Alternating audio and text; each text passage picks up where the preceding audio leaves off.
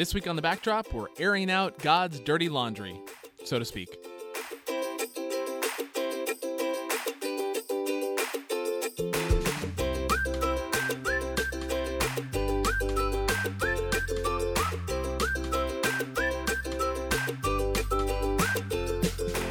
Hi everybody, Curtis here. Thanks for joining me for this episode of The Backdrop, where we are going to be looking at some of the interesting themes and details from chapters 11 to 14 of Jeremiah, including, yes, God's dirty linens. But before we get to that, there's something we need to remind ourselves of about what God is up to in the world as a whole, and more particularly, in and through the people of Israel. In Jeremiah 13:11, God says, "Because as a garment sticks to someone's waist, so I made Israel's entire household and Judah's entire household stick to me," Yahweh's words, "to be for me a people, a name, praise, and splendor." But they didn't listen. We'll get to that linen garment, performance art, in a minute. But for now, I want to focus in on God's stated purpose for having chosen Israel in the first place. They are to be a people for God. But not just for the sake of having a people, in order to make a name for God, bringing God praise and splendor or glory. This is Jeremiah echoing words like we find in the book of Deuteronomy, chapter 26, verses 18 and 19. "And Yahweh has proclaimed you today to be to God a treasured people, as God has spoken to you, and to keep all God's commands and to set you high above all the nations that God made, for praise and for acclaim and for glory, and for you to be a holy people to Yahweh your God." So from the beginning of Israel as a people, they are intended not just for God's relational pleasure, but to bring glory to God. And the church has rightly adopted this for ourselves as well as our purpose too. In fact, some denominations define the whole purpose of humanity as being to love God and glorify God forever. Now, this is simultaneously true, it's all throughout the Bible as we've seen, and a bit misleading, because growing up at least, when I thought about this idea, how we were supposed to glorify God or bring glory to God, I think I imagined people like singing worship songs to God forever and ever in heaven or something, as if God were some sort of cosmic glory hound needing eternal ego stroking. We don't usually look kindly on people who just want other people to sing their praises all the time. And that's justified by some as being okay for God, as saying, well, with humans, it wouldn't be appropriate for us to want people to sing our praises forever because we don't deserve it. But with God, it's okay because God actually deserves it, which is true as far as it goes. But that's not really what this is saying, I don't think. And to understand that, we need to go back to the end of chapter 12, the passage that Meredith spoke about this weekend, which gives another lens through which to see God's actions in the world. This passage helps us to see why God's glory matters, and it isn't God's ego. So chapter 12 of Jeremiah, verse 14 and the verses after it say this: "Yahweh has said this about all my evil neighbors who touch the possession that I gave to my people Israel," in other words, about all the surrounding nations around Israel. "Here am I'm going to uproot them from on their land, and Judah's household I will uproot from their midst. But after I have uprooted them, I will again show compassion to them and bring them back." And remember, we're still talking about the other nations here. "Each to his own possession, each to his country. If they really learn the ways of my people, swearing by my name as Yahweh lives, as they taught my people to swear by the Baals, then they will be built up in the midst of my people." God's ultimate goal is a reversal, that Israel would be the one teaching the other nations to swear by the name, that is, to put their trust in Israel's God, instead of other nations teaching Israel to swear by their gods. God's ultimate goal has always been this. It's just that Israel keeps getting it backwards. This is the whole purpose of Israel, to be a holy people, set apart from the ways of the other nations around them, because that's the way they can show the other nations an alternative way, a way that relies on trust in Yahweh. And then after those verses comes the passage about linen garments in chapter 13. Jeremiah is told to get a linen garment and wear it around, And then he's told to take that garment and hide it in a crevice near a river, in a place that sounds a lot like Euphrates, but probably refers to a town called Parath near Anatot, where Jeremiah is from. And it's spelled almost the same as the name of the river Euphrates in Hebrew. So it's basically standing in for the river in this performance art that Jeremiah is doing. So then Jeremiah is to go back many years later to find that garment, and unsurprisingly finds that it was destroyed. It's useless. And God says, you, Israel, are also useless, like this garment. And so you are going to be destroyed, like this garment. And I'm going to hide you by the Euphrates, meaning the river in Babylon. So it's another strange performance art piece from the prophets to go along with Isaiah walking around naked and Ezekiel eating scrolls. And as with any good performance art, there's deeper meaning here, if we choose to look for it. Many of the scholars I read on this passage, because of the emphasis on the garment clinging tightly to God, interpret this to be some sort of linen underwear. And it might be that. It's not clear what type of garment we're talking about here. But I am pretty convinced by the argument that Christopher Wright makes in his commentary on Jeremiah. Wright points out that in the verse we looked at earlier, verse 11, God says that this underwear is supposed to bring the wearer glory and honor. And it doesn't make much sense for God to talk about a pair of underwear bringing their wearer glory and honor, unless it's one heck of a pair of Spanx, I guess. It makes far more sense for this to have been an outer garment, one that people would see and ooh and ah over. It's not much of an object lesson for Jeremiah to go around saying, hey, you all remember that great pair of underwear I was wearing a few years back? No? Well, it was pretty great. So Wright argues that this probably ought to be read as an outer garment, a praiseworthy one. And this then makes sense of why this story about underwear or linen garments or whatever appears where it does, right after the passage we just read from chapter 12 about the nations coming back to God through the witness of Israel. The garment Jeremiah got was one that brought him praise and glory, but then it got destroyed and it wasn't worth anything. Israel is intended to be God's garment, clinging close to God and then bringing God praise and glory. But instead, it brought God only shame. And so Israel is going to be hidden by the banks of the Euphrates in exile. Now here's the key to answering our earlier question. What is the type of praise and glory that Israel is supposed to bring to God? The type that makes the surrounding nations sit up and take notice, to say, hey, check out that God. We are intended to bring praise and glory to God, not because God is a glory hound, but because that's the means by which other people will notice how beautiful God is and will want to be closer to God too. That is God's ultimate purpose for Israel and for the church. It is the end of all God's work in the world, that more and more people would come to see the glory and beauty and majesty of God. Not just for the sake of telling God how wonderful God is, but so that they would come back home to God's family. This little story about dirty laundry ends in a funny way. Verses 12 and 13. So you're to speak this message to them. Something profound is coming. Yahweh, the God of Israel, says this: every bottle should be full of wine. And they'll say to you, don't we know very well that every bottle should be full of wine? And you're to say to them, Yahweh has said this: here am I am going to fill all the residents of this country, the kings who sit on David's behalf on his throne, the priests, the prophets, and all Jerusalem's residents with drunkenness. So we've gone from dirty linen to full wine bottles. God gives Jeremiah a message that is completely obvious to everyone. Yeah, of course a wine bottle is intended to be filled with wine. Thanks for the insight, Jeremiah.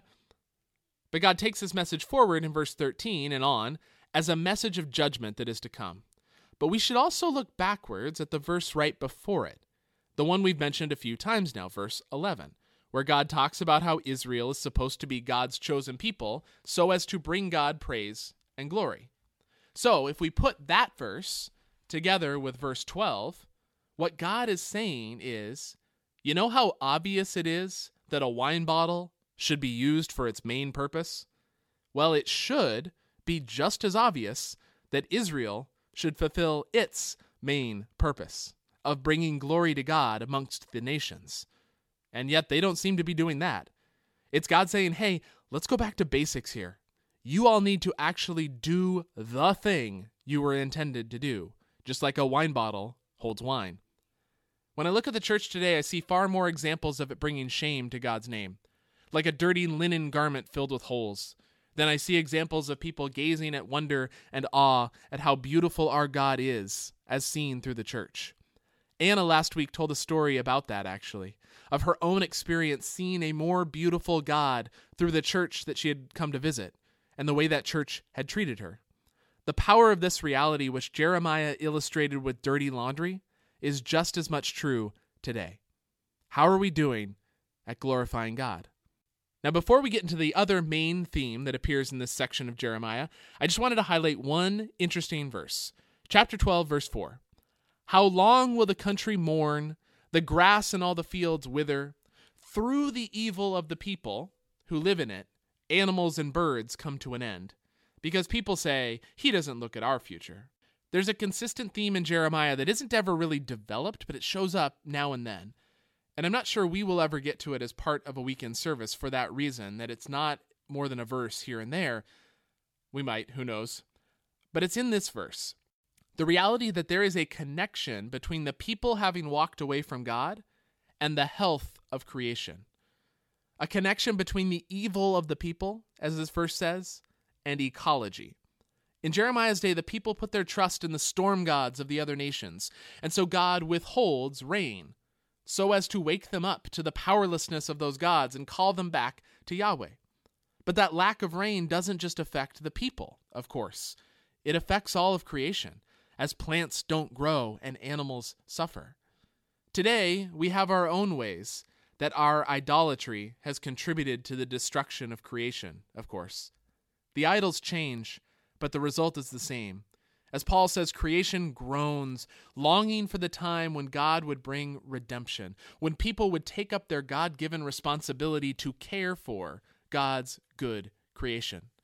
Jeremiah rightly grieves the effect that people have on creation. And I think we in the church could as well.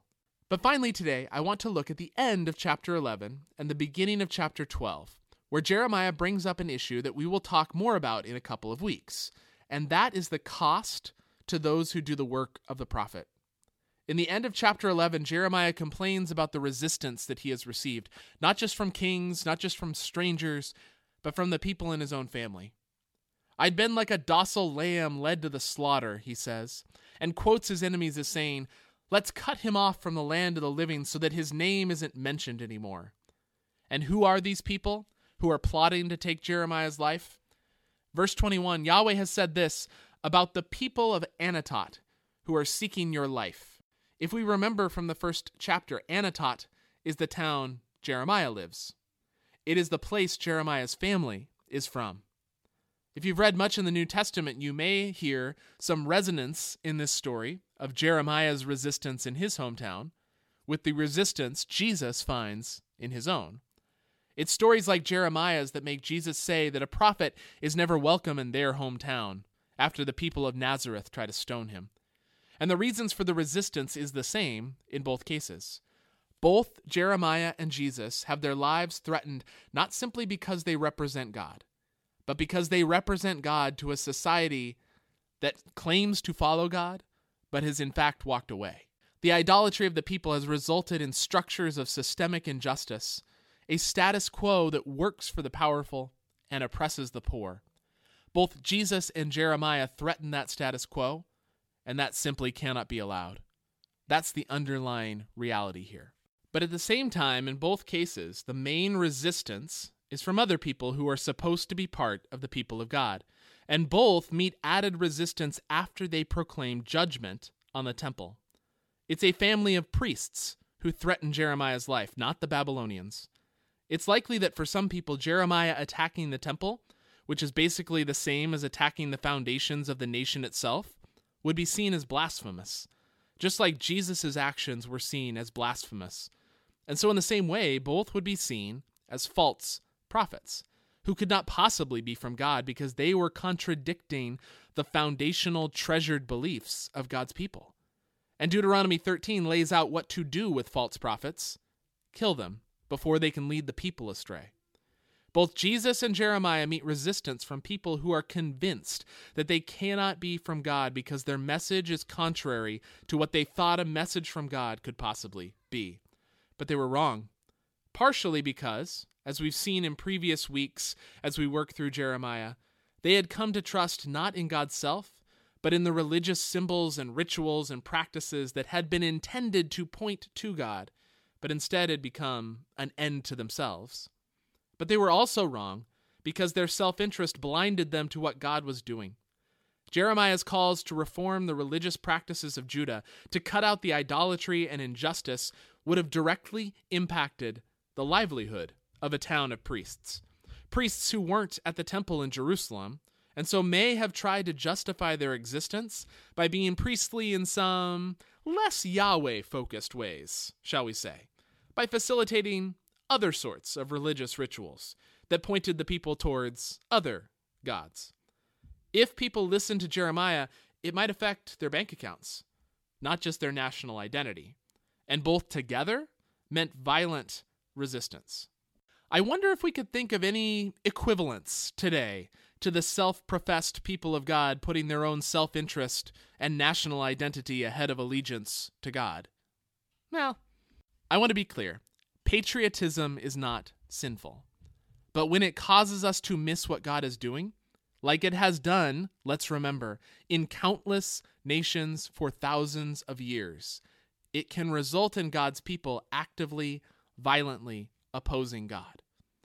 We would do well to reflect on that. As a church, in this season of upheaval and change, what might God be doing that we should listen to? Especially when the thing God is doing might challenge our nation or might harm our bank accounts. Those, as we see in the pages of Scripture and the pages of history, are the hardest messages to hear. But this should also serve as a different sort of warning to us.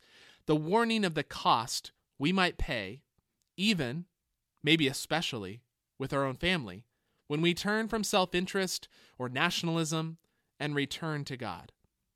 Putting trust in God can be, should be, is good news, but there are those who don't want a return. They want the status quo, and they are going to reject both the message of repentance and the messenger. And Jeremiah brings the pain and that rejection to God in this chapter, and it's interesting what God says back. First, in chapter 11, verse 22 and 23, he says that judgment is coming to those people who reject a return to God. He is going to do something about it.